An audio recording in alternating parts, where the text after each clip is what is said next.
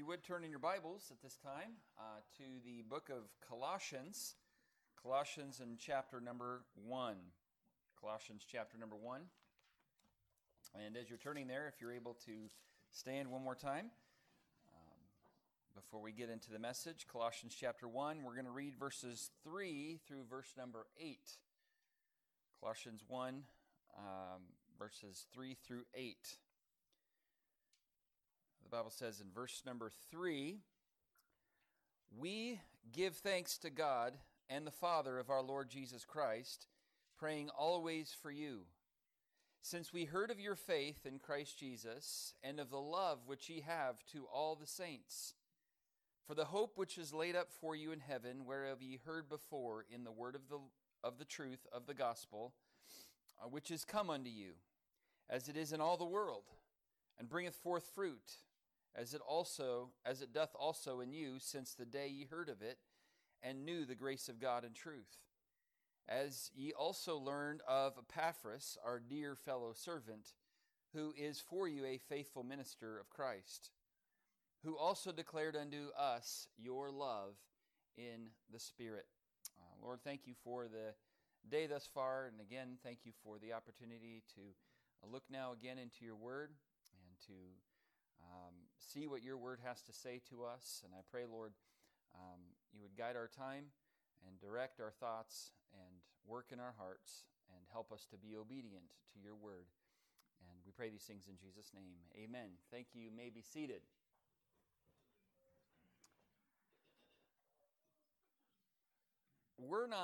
Our family does not have green thumbs at all. I don't think there's a person in our family that does really well at growing things, except for children. And I don't know what color of thumbs those are, but we've enjoyed watching our children grow. We recently came across, for those who are on Facebook, and I know not everybody is, but one thing that's kind of neat but also creepy at the same time is those memories that pop up. And we've had that happen a few times, and it shows pictures of our children, and I don't have them on the screen tonight, but pictures of our children from years ago, and it just is kind of mind-boggling to see the progress and the growth that takes place in their lives. We're watching them grow every day, but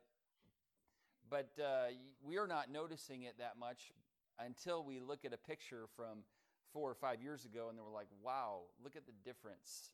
We even just recently saw pictures of our family that were taken on the very first Sunday I was pastor here at Cornerstone Baptist Church about 3.5 years ago. And just to see the growth that's taken place in just that short time is pretty neat to behold. I mean, Faith is becoming a young woman. Mark looks like Mark. And Luke is growing quite a bit taller, and his facial features are starting to become a little bit more manly than they were in the past. And Julie has grown more beautiful, and of course, I've grown way more handsome over these last 3.5 years, for sure.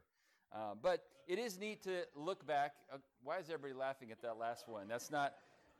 That was it's not listed in my notes as a joke, so I'm really not sure why you are all laughing. But anyway, it is neat to go back and see the growth that takes place in life, and not just physical, but even as you look back into your life and see the growth that's taken place. It's a lot like climbing a mountain. When you're climbing it, it's tough, it's hard.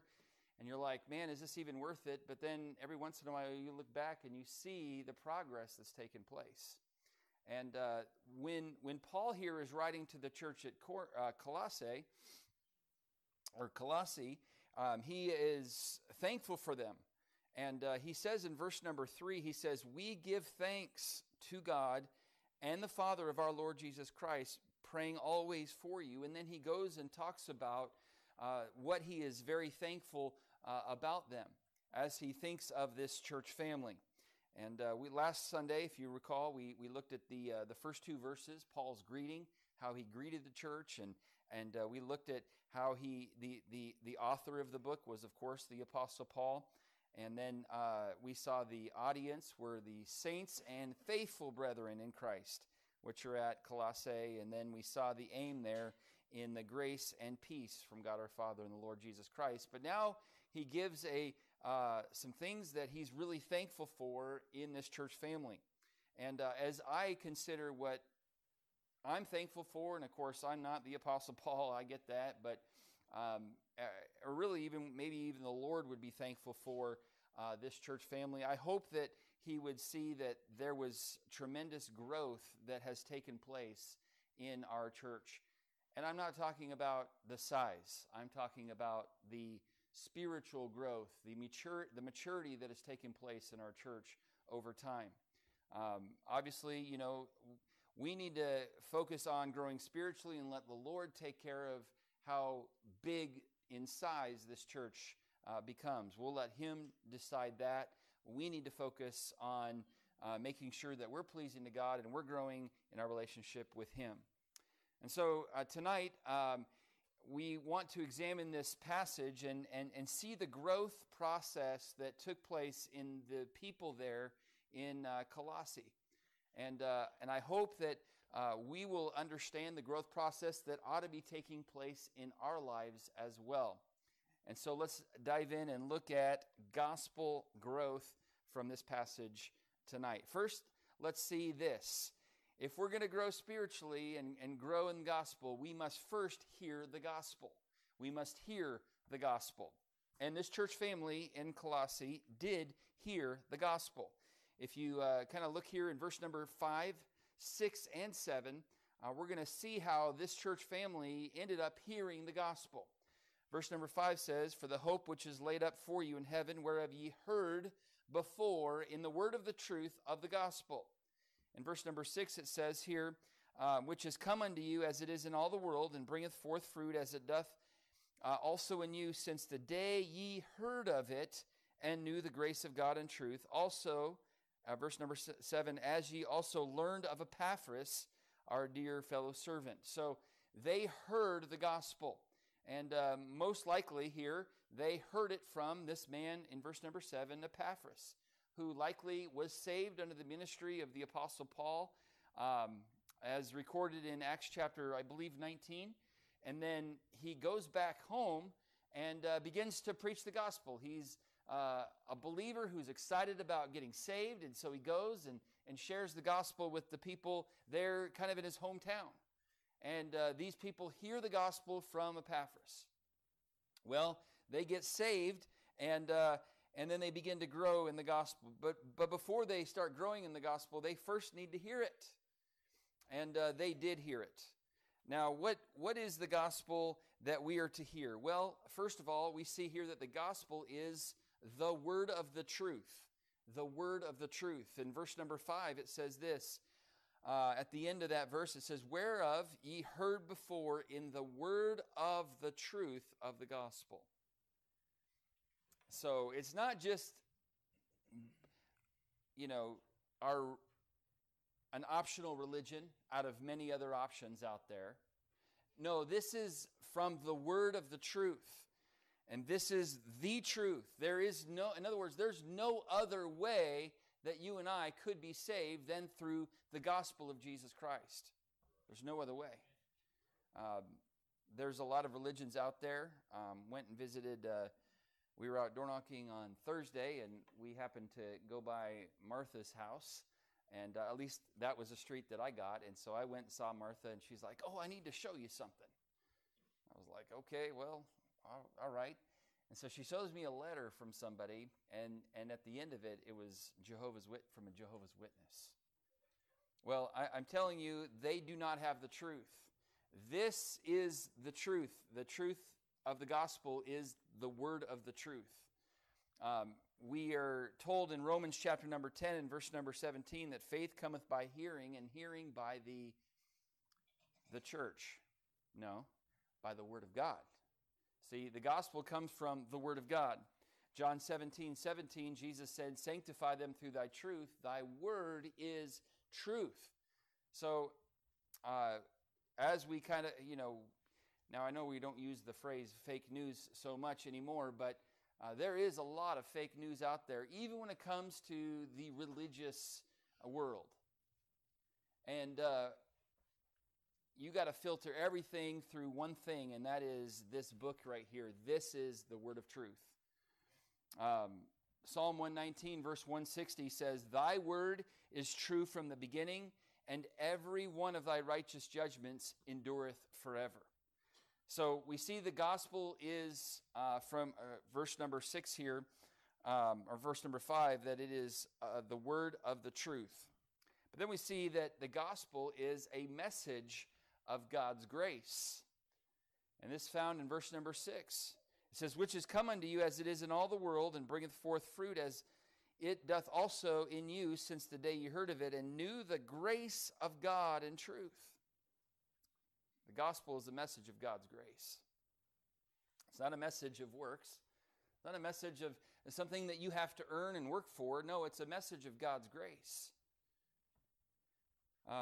G.W. Knight said this: "When a person works an 8-hour day and receives a fair day's pay for his time, that is a wage. That's something you earn.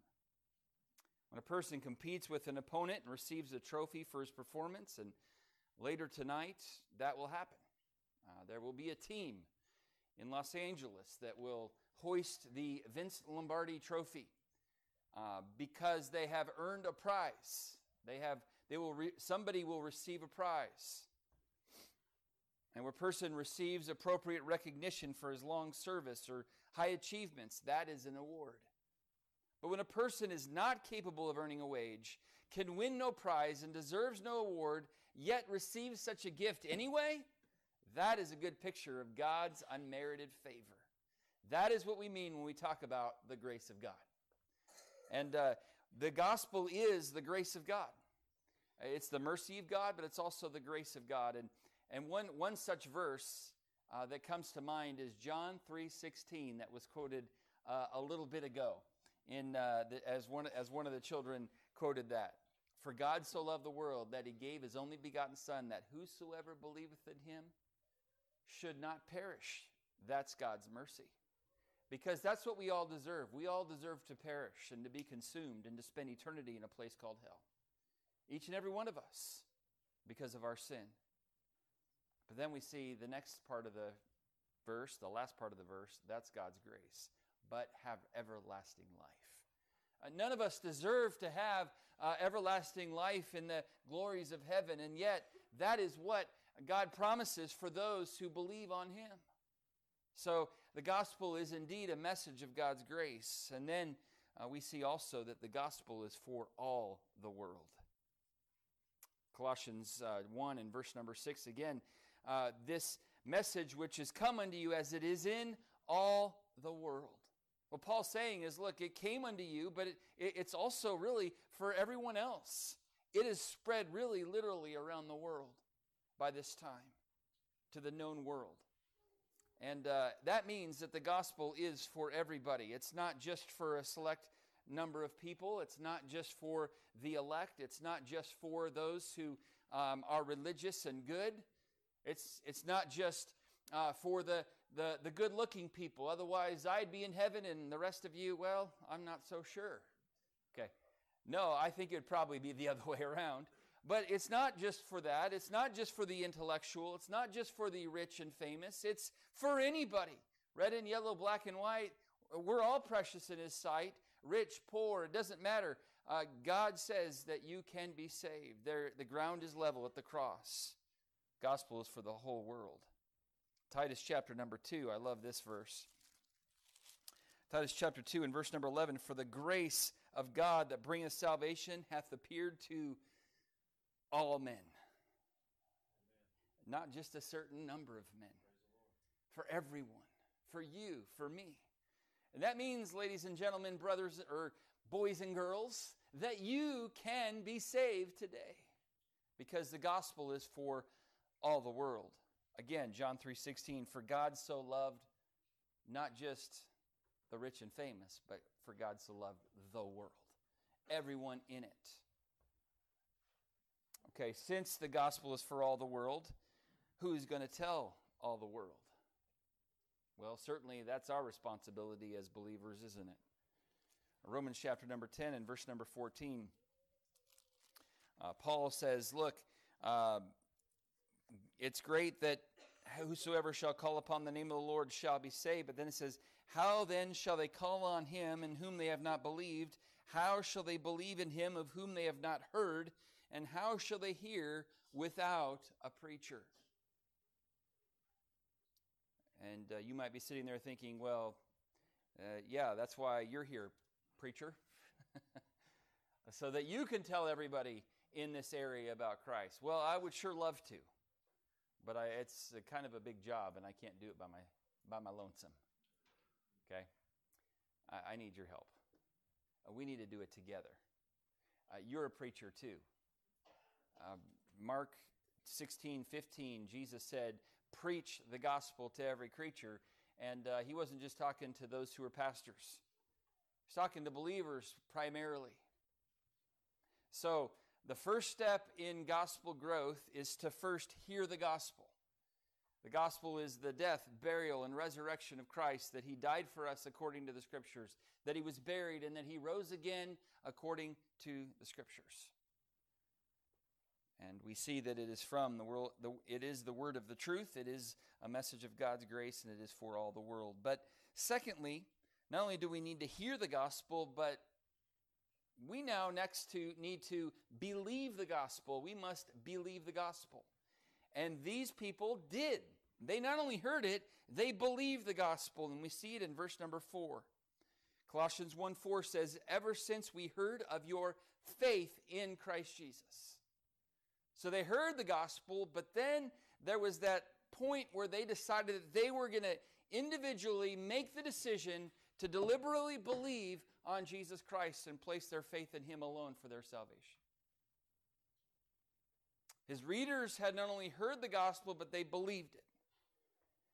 Yeah, hearing the gospel is excellent.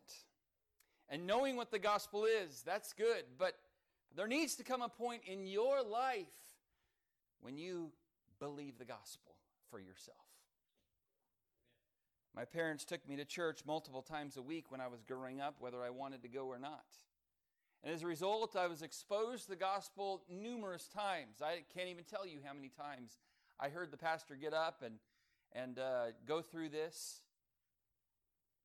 And I'm not the sharpest knife in the drawer. I mean, I have sometimes a few fries short of a Happy Meal. And so it took me a while to get it through my thick skull. But because, see, I had heard it multiple times, but I had never believed the gospel until I was 12 years old and faced with the question, when did you personally believe the gospel? When did you believe on Christ? And then it was on Christmas night in 1988, I've shared it many times, how I bowed my head and asked the Lord Jesus to save me. That's when I believed the gospel. When was it for you? You may not have the exact date, but has there been a point in your life when you believe the gospel? I'm not asking you if you've heard the gospel, because if you've been coming to our church for any length of time, you've heard the gospel. But have you believed the gospel? And this church, these people that he's writing to had come to the point where they believed on Christ. They believed the gospel. D.L. Moody shared a story about a man by the name of Professor Drummond. And he once described a man, Professor Drummond did, he described a man going into one of our after meetings and saying he wanted to become a Christian. And so he asked him, well, my friend, what is the trouble?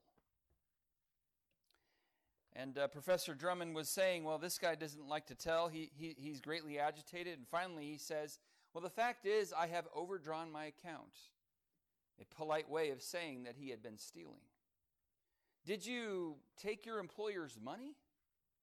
Yes, I have. Well, how much? I don't know. I've never kept account of it. Well, do you have an idea you stole $1,500 last year? He said, I'm afraid that it is that much.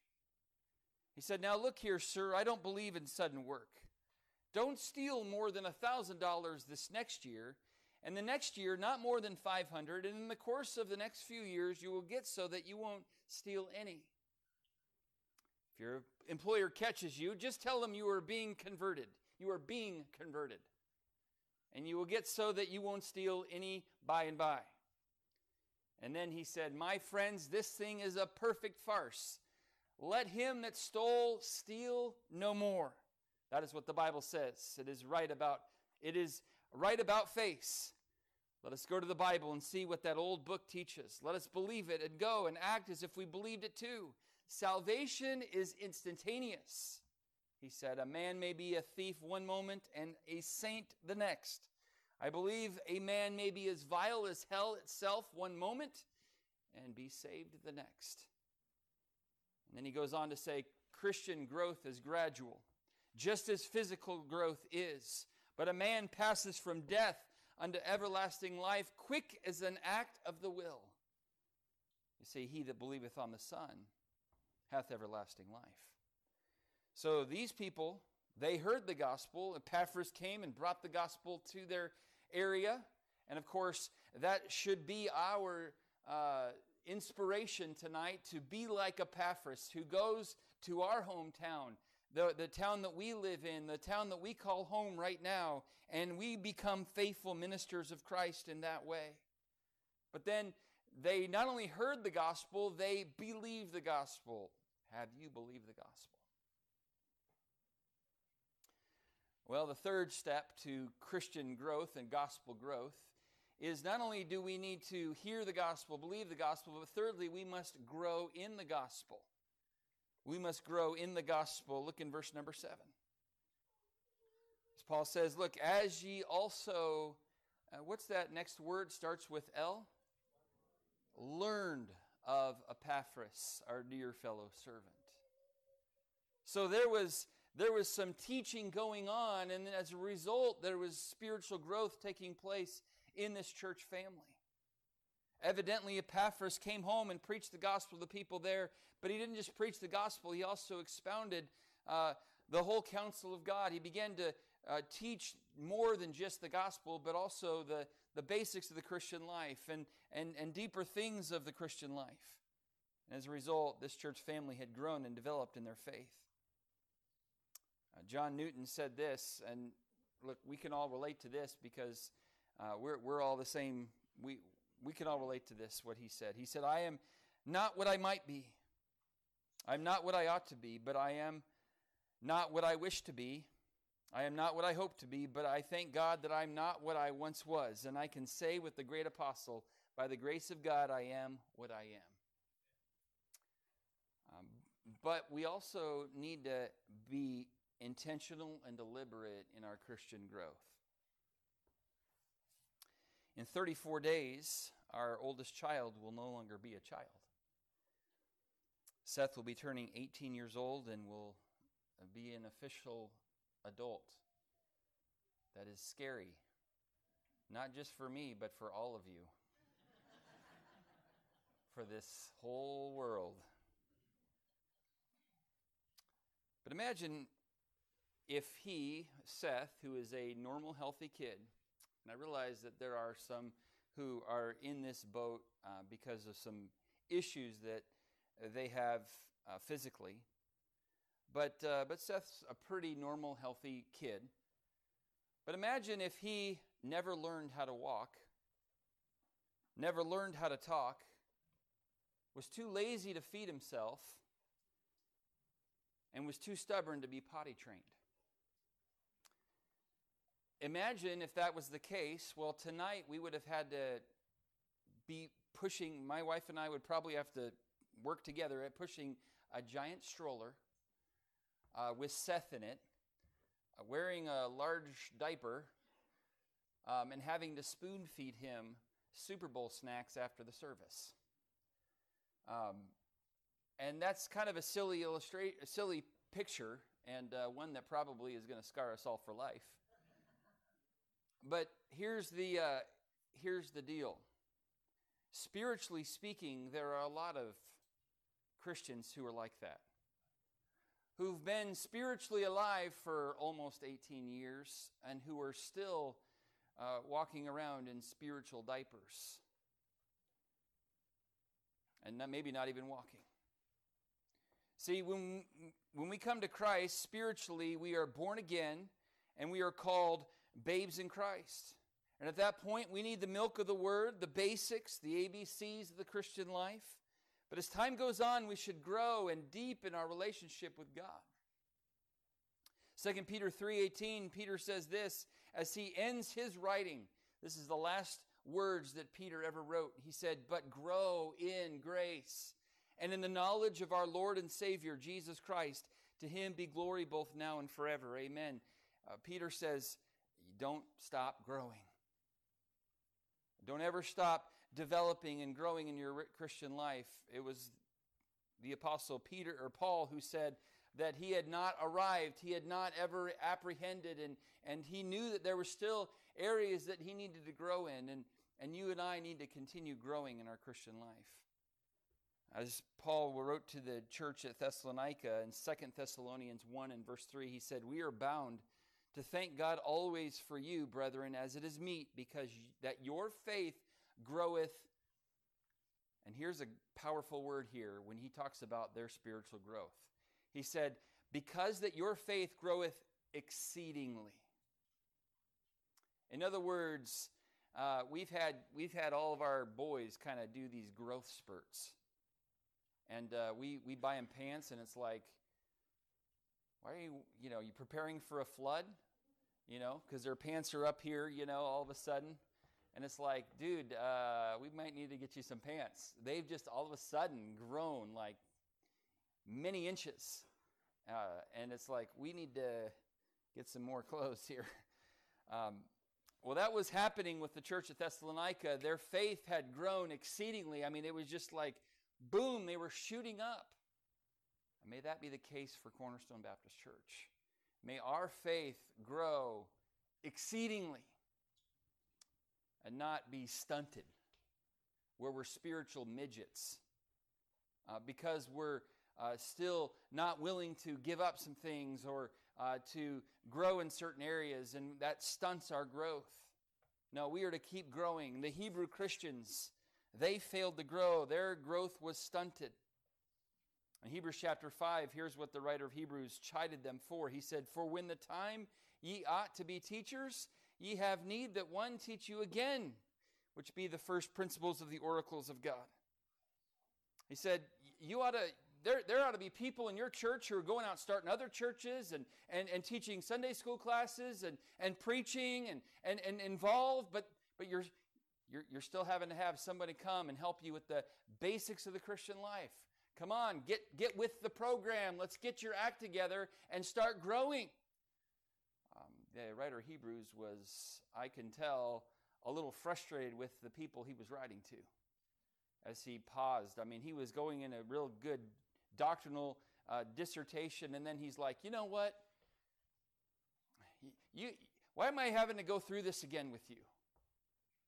You ought to have been growing into the point where you're teaching some of this stuff, but instead you're having to have someone come and go through the basics. Okay, here's how you read your Bible every day.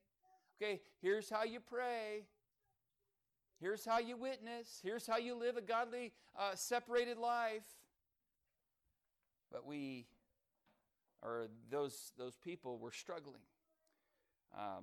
He said this, he goes, "You're become as such as have need of milk and not of strong meat." See, I'm thankful that I grew physically to the point where I can enjoy a good ribeye or some good tri-tip. Or what's big here in Oklahoma, good brisket. I'm thankful that I can eat and chew and digest good meat. Now, I like milk too,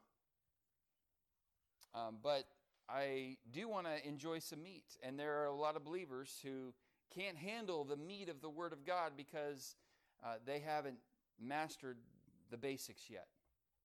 And so I want to encourage you, like the church at Colossae did, they learned of Epaphras, they grew in their spiritual walk with God, and I want to encourage all of us to as well.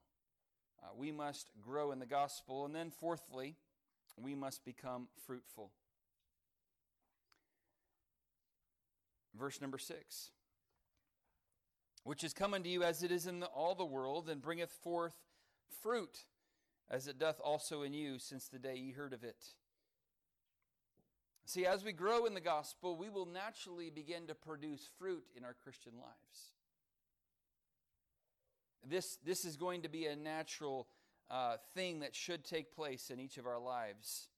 If you turn over in your Bible, you'll hold your place here in Colossians, but go to John 15 real quickly. I just want to read about 5 verses here, and I want you to see them for yourself instead of me just quoting them.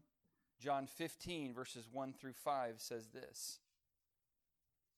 And Jesus speaking in the upper room, and he says, I am the true vine, and my Father is the husbandman. Every branch in me that beareth not fruit, he taketh away. And every branch that beareth fruit, he purgeth it, that it may bring forth more fruit. Now you are clean through the word which I have spoken unto you. Abide in me, and I in you, as the branch cannot bear fruit of itself, except it abide in the vine. No more can ye, except ye abide in me. I am the vine, ye are the branches. He that abideth in me, and I in him, the same bringeth forth much fruit. For without me ye can do nothing. So Jesus is talking about the importance of abiding in the Lord, and when we do, guess what's going to happen? We're going to begin producing fruit. And if we're not, in verse number 2 it says, every branch in me that beareth not fruit, he taketh away. So I guess my question for all of us is, are you producing fruit in your life? Is there evidence in your life that you indeed belong to Jesus Christ? There ought to be. Paul said in Ephesians 2 in verse number 10, for we are his workmanship, created in Christ Jesus unto good works, which God hath before ordained that we should walk in them. So to clarify, we are not saved by works, but we are saved unto works. In other words, there should be fruit in our lives. It should be evident to those around us that we are believers by our life. And if there's no fruit in your life, then you really need to question whether or not you are really saved. Look, if you have a tomato plant, again, don't ask me to grow a tomato plant for you because it's not going to happen. I mean, I might go to Home Depot and get a tomato plant seed and put it in some soil and water it, and who knows what will happen. I really don't. Abby will probably get to it, is probably what's going to happen. Well, if you have a tomato plant and year after year there are no tomatoes, then you might begin to wonder if it's really a tomato plant. Okay, well, if a Christian year after year has no fruit, and they've been saved for year after year after year, and there's no fruit, no change of desire, no fruit in their life, you might begin to wonder then if they are really indeed a Christian. I'm not trying to get people to doubt their salvation, but there does need to be fruit in the life of a Christian. You can argue with me, okay, well, what about the thief on the cross? Was there fruit in his life? Well, there wasn't really a ton of time for him to produce fruit, but you're not a thief on the cross. And so there ought to be some fruit that should be evident in your life. There should be a change of heart, a change of desire. But if there's no change of desire and you're still struggling with all the things that you've struggled with before you were saved, you might wonder, are you really indeed saved?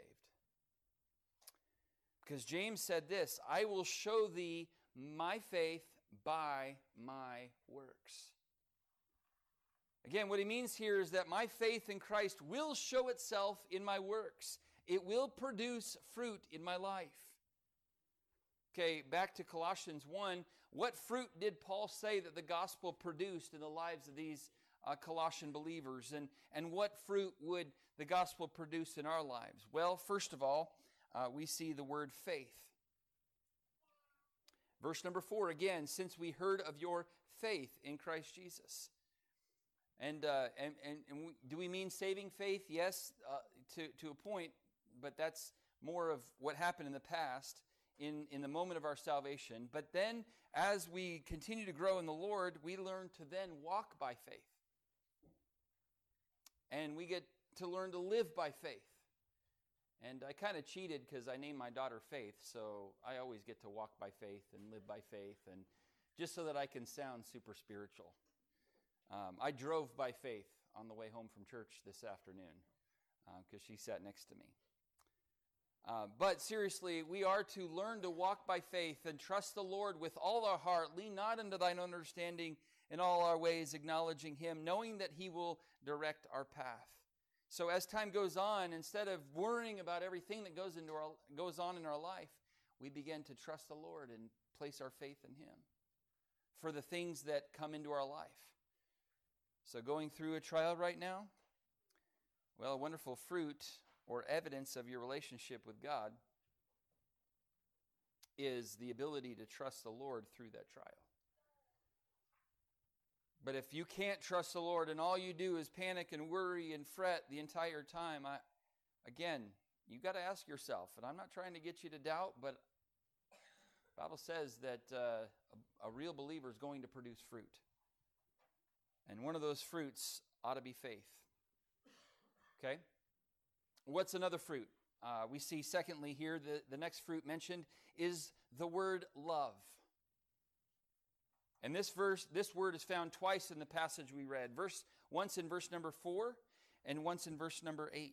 Verse 4 says, since we heard of your faith in Christ Jesus and of the love which ye have to all the saints. And then verse 8, who declared unto us your love in the Spirit. See, love is a powerful evidence of salvation in Christ. Because you see, before our salvation, we were self-centered and focused on our own desires. Here's what Ephesians 2 and verse 3 says. We all had our conversation in times past in the lusts of our flesh, fulfilling the desires of the flesh and of the mind. So all we were focused on was me, me, me, me, me, me, me.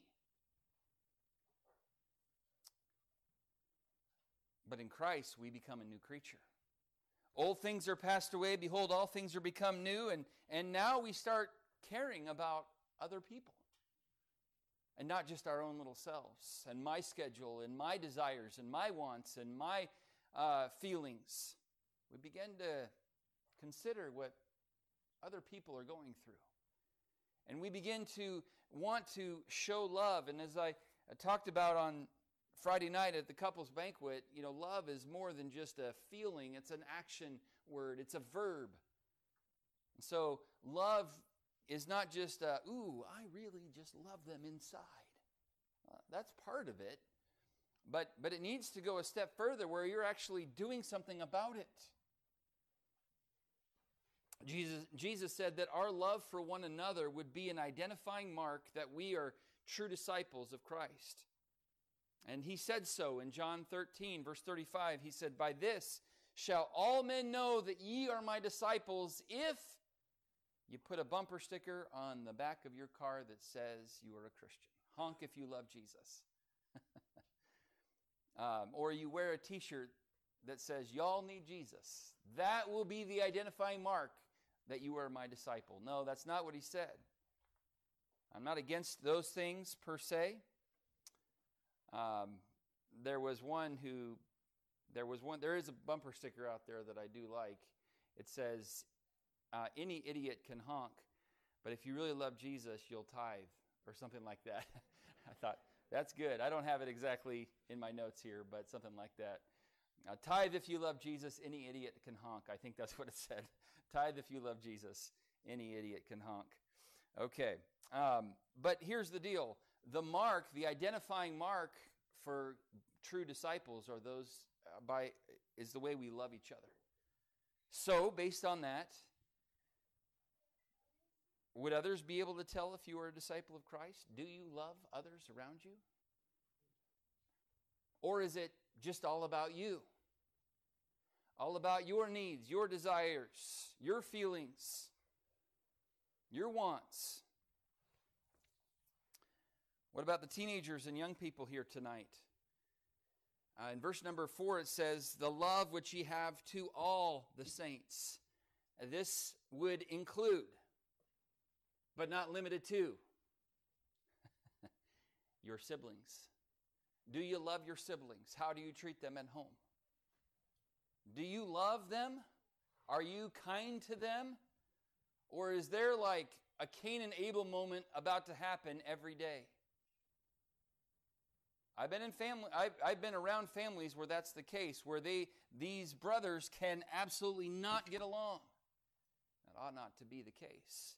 And if that is the case, I wonder, and maybe you should too, whether you really are saved. Because a love for all the saints. Love in the Spirit, verse number 8. See, a fruit of believing in Christ and growing in the gospel should be love for others. This includes loving your siblings. It includes loving your parents. How is it going in that department? Or do you wish your parents were dead? I know that sounds pretty harsh, but that gets said in Christian homes. Wishing your sibling was dead gets said in Christian homes. I wonder if there's real, genuine belief there in Christ, if that's the case. This includes loving your siblings. This includes loving your parents. This includes loving the spiritual authority in your life, i.e., Sunday school teachers, junior church leaders, youth pastor and wife, pastor and wife. Is there love for these individuals? What about the older saints in our church? Young people, again, do you love them enough to talk to them, enough to get to know them and to listen to what they have to say and their wisdom that they would like to share with you? See, love is a fruit that we should be producing in our life. And again, we shouldn't be producing it. The Holy Spirit does it through us. Of course, the fruit of the Spirit, the first one listed there is love. Galatians chapter number 5. So love should be produced. And then thirdly, the last fruit here mentioned that we want to mention here tonight is the word hope. The word hope. Verse number 5 talks about this. For the hope which is laid up for you in heaven, whereof ye heard before in the word of the truth of the gospel. Hope. So another evidence of our salvation, another fruit we should be producing is hope. Look, unsaved people are without hope in this world. But we who are children of God have hope. As we consider the future, let's live with hope that God will work things out. I know things look bleak. I know the economy's a little unstable, and that may be the understatement of the century. I realize that. I realize that it's, who knows what's going to happen in the future. But for those who know the Lord, we have hope that God's going to work things together for good. Joseph had hope that God would work things together for good. And guess what? God did. We talked a little bit about that this morning.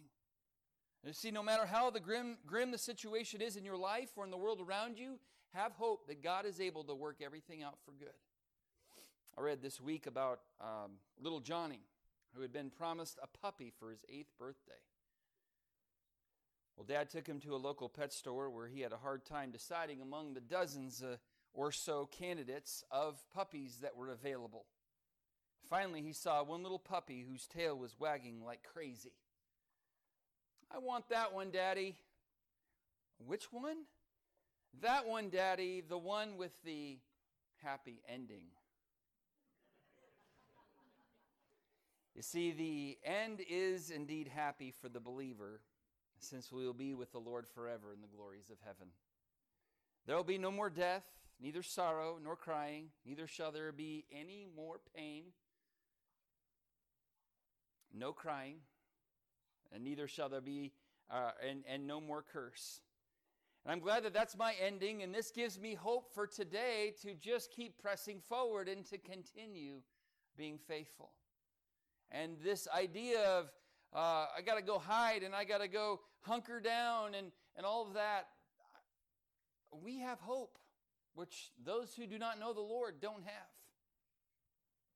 And so that should be an evidence. That should be a fruit that is produced in our lives if we're truly saved. Obviously, another fruit is that we go and tell the gospel, and we've referenced that a little bit already. And so we see the progression here, the gospel growth. First, it starts with hearing the gospel, and then we need to believe the gospel. After that, let's continue growing in the gospel, and then the Lord will automatically cause us to produce fruit. And if you're not producing fruit, you need to ask the question, why not? You say, well, I got saved when I was 3, and there's no fruit in my life. Maybe you really need to get saved now. Maybe you didn't quite understand when you were 3, and you need to get saved. Because Christians should be producing fruit. The Lord should be producing fruit in the life of a Christian. It just should happen. And if it's not, you need to ask the question, why not? Well, let's pray together, and then we'll prepare for communion. Lord, we do thank you for your love for us. Thank you for this passage of Scripture, which really details and gives us clarity on the growth process of the gospel. Lord, first we've got to hear it. And then we've got to believe it. And Lord, if there's one here today that's never believed the gospel, I pray that tonight would be the greatest night of their life. May they believe the gospel. And then for those of us who've believed, help us to grow. Help our growth not to get stunted because we're not willing to accept truth. Because we're not willing to change something in our lives. Oh Lord, help us to have a willingness to change. And then Father, as we grow, it's going to be automatic that you're going to be producing fruit. The fruit of faith, the fruit of love, and the fruit of hope. Help us, Lord, to continue growing so that you might be able to produce these in our lives. Help us to inspect our fruit tonight. To not just look back and say, oh, yeah, I got saved, I got fire insurance, I got my ticket to heaven. But Lord, to ask the question, is there fruit in my life? Is there evidence? Is there proof that I belong to you by my life? Our heads are bowed and our eyes are closed. I'm going to ask Miss Pat to play through a